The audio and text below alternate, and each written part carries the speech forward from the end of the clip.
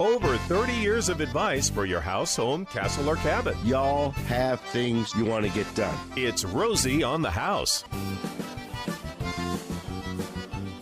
And welcome back, y'all, to Hour 3 of every Arizona homeowner's happy place. We're here to answer any question you have about your house, home, castle, or cabin. We have a couple people actually held on through top of the hour break. They've been holding for a while. We're going to get to them really quick. If you have a project you're trying to get done around your house, don't hesitate to call us toll free at 1-888-767-4348. 1-888-767-4348. Had a great time last week. We broadcast live from the Book Festival of Books, at the UA campus in Tucson, and got a lot of very positive feedback of that encounter. I actually got a letter. Actually got several letters addressing what people have apparently are coming to the conclusion that I'm a book hoarder. And I got a lot of sympathy letters from people saying, yeah, way to go, man. One woman actually wrote me and told me a tactic and a strategy and a perspective and a way to focus on identifying books to forward to someone else, to sell, to thin out the huge collection. So I found her input particularly interesting as well. Well, let's see if we can get to some of these callers, because like I say, a couple of them have held on really quick, a really long time. Let's bring Bill into the conversation, see how we can help Bill around his house. Good morning, Bill. Good morning. What you up to today? So I'm looking to put up a steel building on this piece of property that I have. Okay. It's going to be about 3,000 square feet, 50 by 60 on a pad. Okay. And so we're talking about a monolithic type pad. Well, I got a quote from a concrete guy, and I also got a quote from the cement company. The cement company gave me a price for $160 a yard. I need 40 yards, so that's let's say $7,000. The installer or the concrete guy gave me a price of $38,000, pretty much, from start to finish. I need to know why I'm paying $31,000 more for his labor. Well, how much grading is he having to do, Bill? We're going to what's the condition of the lot? Do we have extensive grading that needs to be done to get this building slab placed? No, it's a flat lot. Well, for 3,000 square feet, and his quote was how much? $38,000. And that included the concrete, the $7,000 for the concrete? That's correct. $13 a foot. That seems a little aggressive, Bill. I would think so, also. Yeah. So yeah. I'm at the very early planning stages. So okay. I haven't pulled a permit yet. I'm putting the numbers together. I got an idea of what the steel building is going to cost, and so I'm putting it all together. But when he hit me with that price, it's like, wow. Now I'm really going to have to shop. Give me some cross streets of where this is going up. It's going to be 185th Avenue in Waddell. Okay. So I'm out here in the West Valley. Okay. Well, I would certainly encourage you to get another quote. I'd give you my concrete guy, but he's so intent on retiring, I have to beg him every time I want him to do another job for us, and we're actually having to try and search new concrete people ourselves. But $13 a foot is that's a little aggressive, even in today's standards. That's aggressive unless there's an extensive amount. And what you're going to want done is the footings excavated, leveled, compacted. You're going to want the ABC laid in there, 4 inches thick, again leveled and compacted. You're going to want to hit it. I know it's a steel building, but I tell you what, Bill, I'd still termite pre-treat the whole thing. Termite pre-treat the whole thing and then pour it. When we pour concrete, you generally get it from the batch plant at 2,500 PSI. We like to ask them to take that to 4,000 PSI for everything. It's only a couple more bags of cement. It's not any more expensive. It gives you incredibly more wear resistance on the surface of your slab. And, of course, they're going to have to form it and strip it and all of that. But still, the $13 a foot is a little aggressive, Bill. I appreciate the call. Hopefully, with a little bit of shopping and one phone call, we're going to be able to save you a little bit of money. Off the top, and I know it changes week to week, especially the concrete demand with all the commercial building that's going up. What would you expect in your line item if you were putting in concrete? Well, we're generally figuring about $8 to $9.50. Okay. A foot. Concrete, start to finish. And some of our remodels are fairly small, so there's when you're up at 3,000 square feet, you little economy, cost of economy there. I mean, that's a big pour. You're gonna bring you're gonna form it, bring a whole crew, get it done.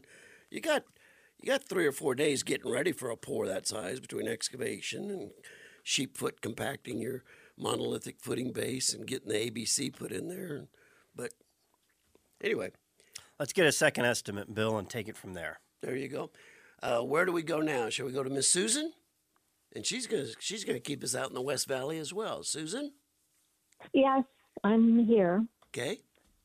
I'm listening to the lady's story with the garage ceiling. Oh, Julie. Julie called last hour, yeah. Yeah, and I have been watching a crack in my garage ceiling for a long time. It's the entire length of the garage. So I thought maybe if it fell down, there would be a piece of drywall there. But I didn't think there was all kinds of things that might be falling down with it, because the same thing is happening in my kitchen, or great room, I guess you could call it. And how old is the house, Susan? I think it was built in 2005. Okay. Well, you know what Julie did? She was able to take some pictures and text them to Jennifer. And that's already done. I've got it here. Oh, okay. And I mean, these are they're very straight. Okay. But I mean, they're pencil lead thin. Well, I think we I give. thought it was the seam of the drywall, I assume. Okay, Susan, I tell you what we're going to do. We're going to give you our most experienced drywall repairman, Rick Thompson. And let's have Rick just come by and take a look at it. He's going to be able to tell by the crack as to whether it's something serious or if it's just some thermal motion at all. So let's put Susan on hold. We'll get Rick Thompson's phone number, get Rick out there and have him take a look at it. And hopefully it's nothing worse than that. Al's calling from Tucson, getting them from all over the state today. Let's go to Al. Good morning, Al. Welcome to the program. How may we help you? Good morning, Al. Okay. Well, we can come back to Al. Oh. Here. Sorry. Okay. Rosie, remember me from last week? I met a lot of people at the Festival of Books. I'm the guy that had the spalling problem. Oh, down at the base of your, on the top of your stem wall with the brick, That's hole. right. Yeah. Okay. Yes. Now I remember you. Right. I am just paying the tradesman that dug it out. I've dug all the way down, and then I dug further, just like you suggested. Okay. Quite a dig, Rosie. Yeah. Yes. It's all done. Yeah, I'm ready for the ThermoSeal. Okay. Perfect. All right. Well. Now, Rosie, I didn't use a contractor. I paid the guys to dig it, and I'm thinking I'm going to try to clean that wall, wash it and clean the wall, and then apply that stuff. What do I have to think about when I apply that stuff? How thick do I put it on, given that my base brick has degraded? Do I throw that over the brick, or do I put mortar on first and then put the ThermoSeal on? No, I tell you what I would do, Al. I remember drawing you pictures of how to dig it and where the footing is going to be and the stem wall and all of that. I'd go all the way to the top of the footing, all the way down the stem wall. You can apply it with what's called a mortar wash brush. So it's a big, big, heavy, very bushy brush that once you have it mixed up, you just dip it in the bucket and brush it on. You can trowel apply it. You can actually mortar brush it on and then hit it with a trowel when it's done to just kind of smooth it off a little bit. Get it on there at least a good 1/4 inch thick. And I would, given the amount of deterioration the bottom row had on it, I would carry that Thurasil all the way up to the top of that first row of brick to stop the moisture from getting in there. And I, then you can paint it when it's all dry. So congratulations on getting the dig. That's always the biggest part of the job.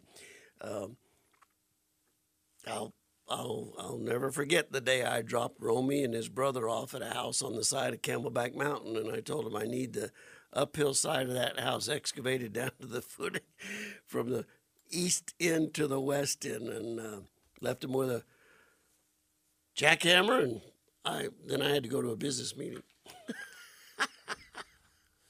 And the rumor also has it that the rest of that job was completed with heavy machinery. We had to get it started anyway. Okay, we've got a historic home in Phoenix. We do. We're going to need to take a break first. Here I am jumping through phone calls and ignoring the clock. So, well, if you have a question, now's a great time to get on the line as we just cleared a few calls. 1-888-767-4348. 1-888-ROSIE for you. And we've got a pair of Coyotes tickets to give away. Text is how we'll do it. The text number is 411923, and the question is, which Coyote player made history this week? And I'll give you a hint, it wasn't for anything that was done on the ice or during the game. It had to do with a trade deal. And this is for next Thursday, March 16th. Puck drop is at 8 p.m. as the Coyotes host the Canucks. Which Coyote player made history this week in a trade? Sunday, Monday, happy days. Tuesday, Wednesday, happy days. Thursday, Friday, happy days. Saturday, what a day. You can all week with you. we got the calls loaded up here. Shall we go down to Oro Valley? We do, and as we get there, we do have a winner. Nick Ritchie was traded for his brother Brett, the first set of brothers to ever be traded in NHL history. That's an interesting sport tidbit. Yeah. Two different teams trading brothers? We had a lot of answers, but That's only great. one correct answer, and she was a previous winner, but that was all the way back to 2017. So she does apply again, and we'll be sending them to Elizabeth. Thanks for tuning in, and congratulations. Enjoy the game. Let's get down to Oro Valley and bring in, is it Steve? That's Steve over there. Steve. Hi there. How can we help you, Steve? Well, I'll tell you, after a year of looking, I found my forever home, and the darn thing's got a flat roof. Okay, all right. Yeah, I hate the concept of a flat roof. There- And I need to put a roof coating on it, Okay. and I've been quoted like $9,000 for a 30-year roof or $5,000 for a 5-year roof. And wondering what you think. Well, let me get a little more information. How old is the forever dream home you have found? How old is it? It's 21 years. Okay. And I would suspect down in Tucson, that's probably an original roof that maybe has been coated once already, would be maybe my assumptive guess. Okay. Okay. And you're looking at just simply getting it recoated. Right. Okay. We're not currently experiencing any leaks at all. No. Okay.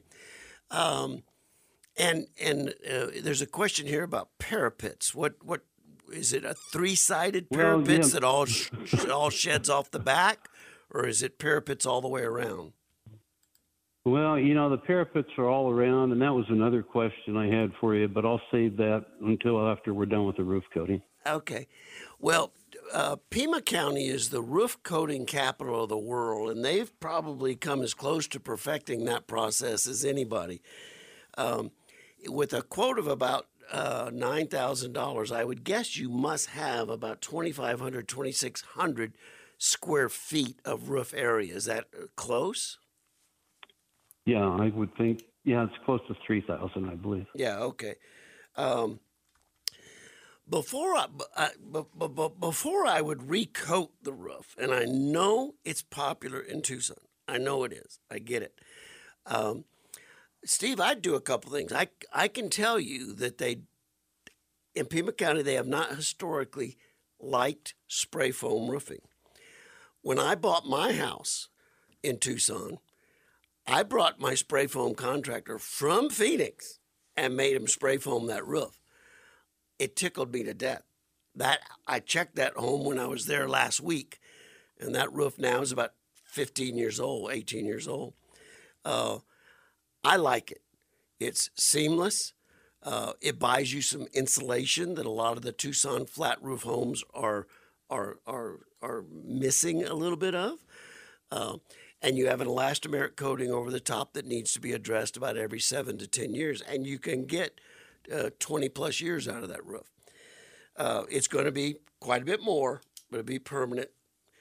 The prices you're getting for coating are about right for what you're being given. I'm not as big a fan of roof coating as a lot of roofers are in Pima County.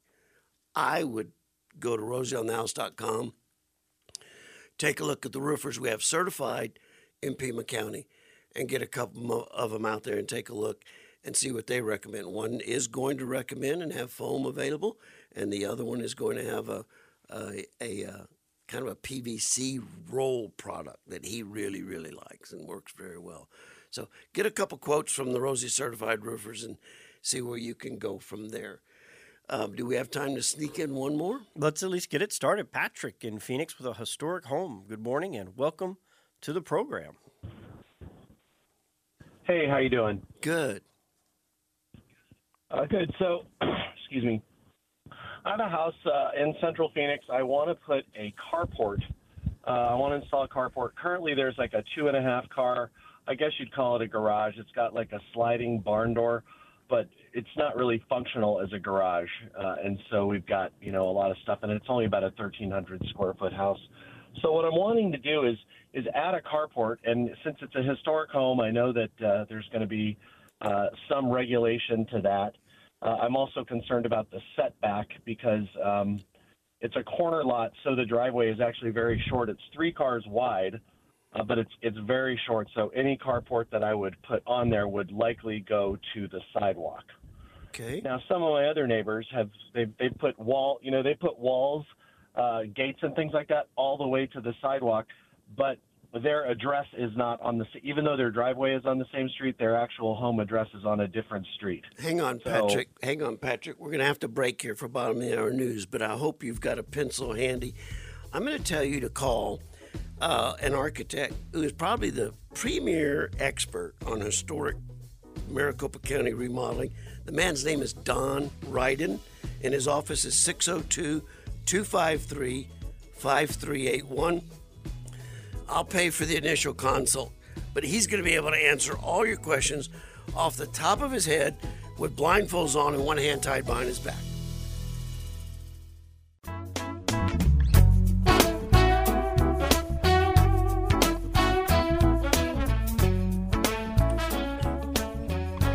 Well, there I was bragging last hour about we send the newsletter out and we tell y'all what we're going to cover during the program. But then every once in a while, we get so many callers on the show, we never get to what we said we were going to get to. And one of the things that's in our newsletter is one of the most popular remodeling requests we get. It's not one of the most popular we do, but it is definitely one of the most popular that we get. Those of you that are in the 1970s, 1980s, 1990s Arizona ranch-style home, you have a 6-foot wide, 7-foot tall, or 10-foot tall patio sliding door. that goes out to a back patio. You step down to it. It's got a 10 by 12 patio cover on it. And you have to go all the way to the outside edge of the patio to take a look at that view that we blocked from the inside of the house when we built the home. So you want to create a new gable roof. Let's lift the roof and let's make that back wall of the house glass. And there are a couple examples in the newsletter we sent out this week of projects we've done like that. Why wouldn't you want to bring that view right into the middle of your house? But I said it's one of the projects we get the most requested. It's not one of the ones we do very often because it is surprisingly expensive. A house needs certain structural elements to hold it in place. It needs vertical load down all the way down to your footing to carry the weight of the second story and or the roof and or both. So you got to be able to support everything above your head from falling down, straight down. You do that with your 2x4 studs walls. You do it with your CMU exterior walls. You do it with your post and beam framing. You do it with your jam cuts on either side of every door and window. And you put headers up there to establish this ability of the home to carry the weight vertically. But what most people don't realize is when we have a severe wind, the house has to be able to withstand what we call shear. And your house acts like a sail when that wind hits it, and it wants to slide off its foundation. It wants to lay down flat. It wants the roof to come down, the walls to collapse, and flatten down. That's shear. And the more glass we put on your outside walls, the more engineering we have to do to eliminate risk of shear failure.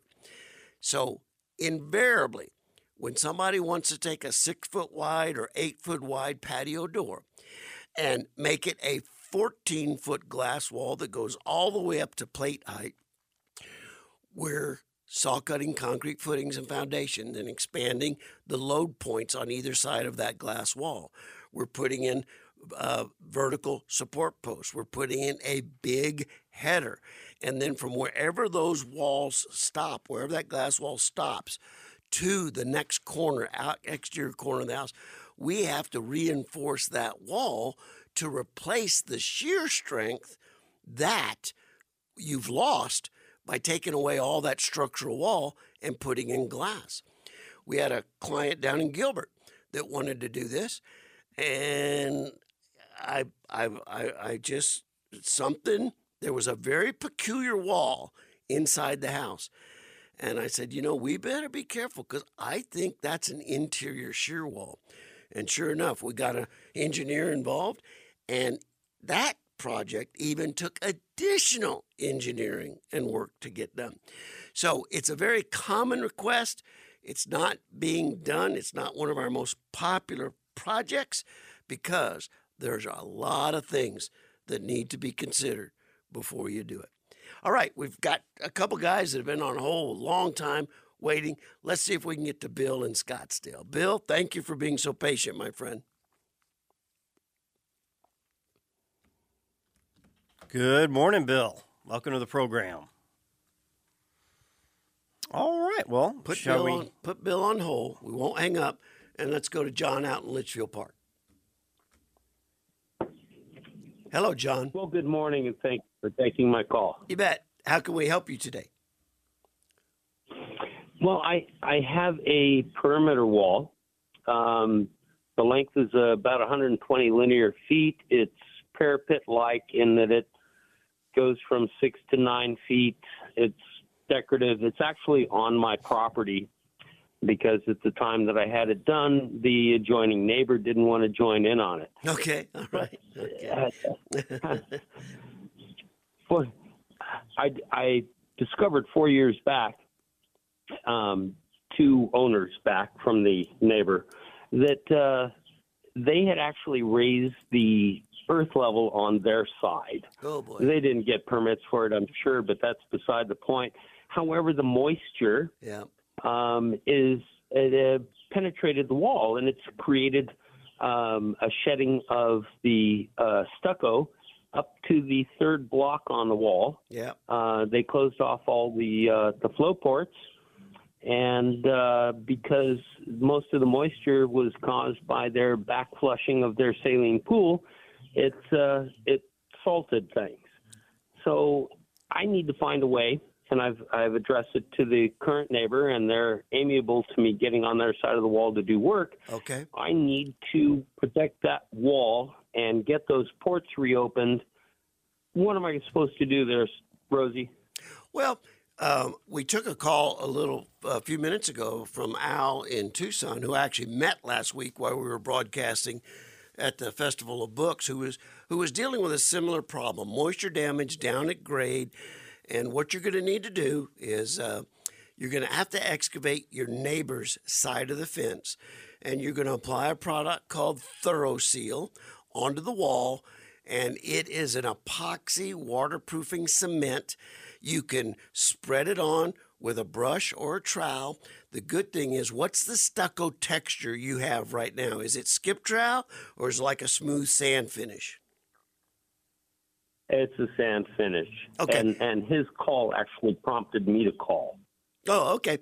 So you're going to use the same product, ThoroSeal, THORO-SEAL. It comes in a bag. It's powder. You mix it with water, and it's an epoxy-based cement.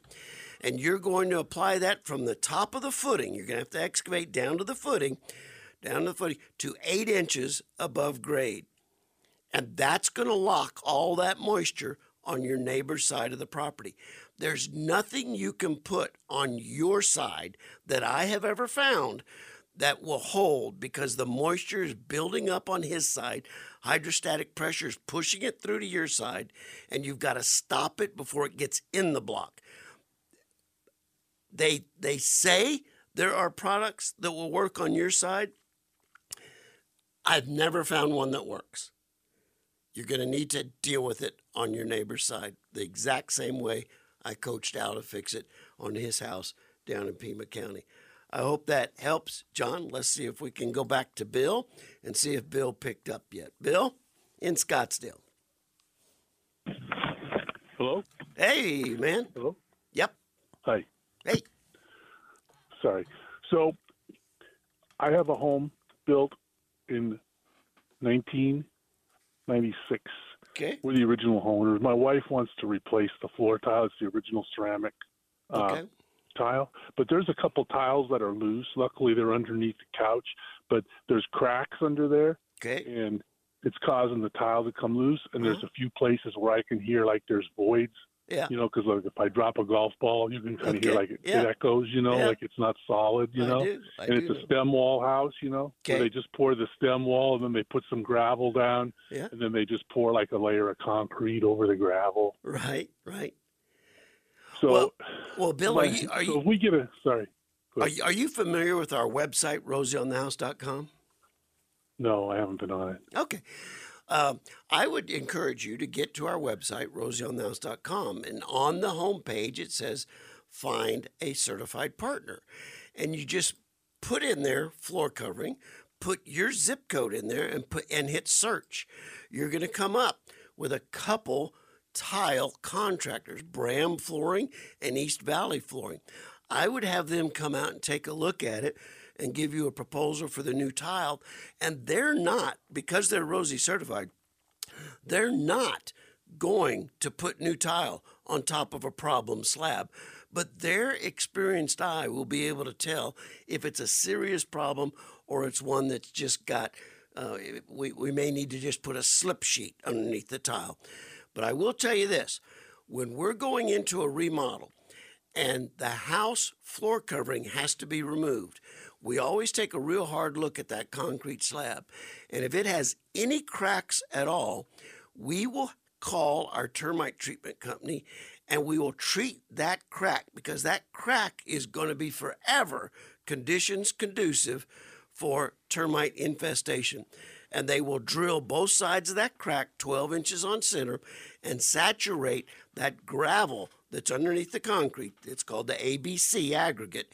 they're going to saturate that area around the crack with termiticide and forever protect that from becoming the conduit or the highway that termites can use to get into your house. So get in touch with Vaughn at East Valley Floors or Mitch at Bram Flooring and have them come out and take a look at it. Let them put their eye of experience on the situation. And chances are they'll be able to tell right there looking at it as to what the potential cause of the problem may be. Shall we just keep going, buddy? We got 2 minutes. Let's do it. Okay. Susan calling from Phoenix. What's Miss Susan trying to get done? Hi, Rosie. I have a kind of a serious question. We had a mold issue in one home, and I had one child get so ill that he lost most neurological abilities and had to go in a wheelchair. Oh. So mold is a huge concern as we look for a home. We're getting ready to move into a new home. Okay. And just started working with a realtor. And I always hear about, a lot of mold is because of cheap construction and whatnot. And I guess I just want to know how to look for a good home. Mold in Arizona most often is an indication of deferred maintenance, or a naive disorder that somebody didn't know the moisture was accumulating. Well, I would include a complete air sampling of a house, given it's so highly critical to you and your family. And they will actually test the air in the house, and they will actually pull a syringe and stick a needle into the sheetrock and pull air out of the cavity in the wall and test various wet locations around the house to see. I wouldn't even consider, in your case, buying a house that wasn't absolutely completely tested for mold inside and out, as well as the exterior wall cavities and the wall cavities of any wet area like a bathroom vanity, shower, tub, laundry room, any of those. They do have companies that will do that. It's going to cost you a little bit of money, but that's not an issue. Let's just get it done. They do have the services out there. Let's put Susan on hold, and we'll give her the name and number of a couple that she could trust and rely on. Go ahead. Did you want to do the Renaissance? Let's do it. Okay. The last set of Renaissance tickets, according to Glenn Richardson's book, Renaissance Monarchy, he states the most renowned kings of the Renaissance era was Holy Roman Empire Charles V, Francis I of France, and Henry VIII of England. All served as kings for over 30 years, but which one was king the longest? Charles, Francis, or Henry? Text that name to 411-923 of who you think held their throne of king the longest, and we'll send you the Renaissance ticket. You're not giving those tickets away easy, are you? All No, right. but it's only 3. Anybody can guess between 3. Okay, all right. Very Charles, Francis, or Henry? I'm Henry the Eighth, I am. Henry the Eighth, I am. I got married. That's to my the widow guess. next door. She's been married 7 times before, and everyone was an Henry. She wouldn't have a Willie or a And you would be correct. Oh, really? He served as king for 38 years, Francis for 32 years, and Charles for 37. Now, however, Francis and Henry both served till they died. If Charles would have held on for 2 more years till he died, he would have been the longest at 39 years. But he relinquished his, I guess, either they kicked him out or he said, I'm too old for this, and retired or whatever. But King Henry VIII for 38 years, and congratulations if the last 4 digits of your phone and in 1695, you're the random right winner. Just email info@rosieonthehouse.com the address you would like these sent. Unlike our sporting tickets, these are actually paper tickets that we got to drop in the mail to you. So Send us an email of the address you'd like them sent, and we'll get them out to you. One of the things I love about being every Arizona homeowner's best friend is we get email all during the week. And having done the Festival of Books last week, I got a letter from Annette in Desert Hills. And she says, "Morning, Rosie. My husband is laughing about you saying you have a wheelbarrow in your truck to fill with books while you're at the festival. I don't think my husband will ever take me there. I go to the book fair at the Phoenix Fairgrounds in February, and I'm afraid I have you beat. I fill a shopping cart till it's full and then start another one." Well, what kind of shopping carts? You can have those little tiny skinny ones. Yeah, the little carry-all. I mean, come on. She talks about the fact that she does donate her book. She does mention the fact that she has read one of the books that I've recommended in the past. One of the best books I've read in the last 10 years.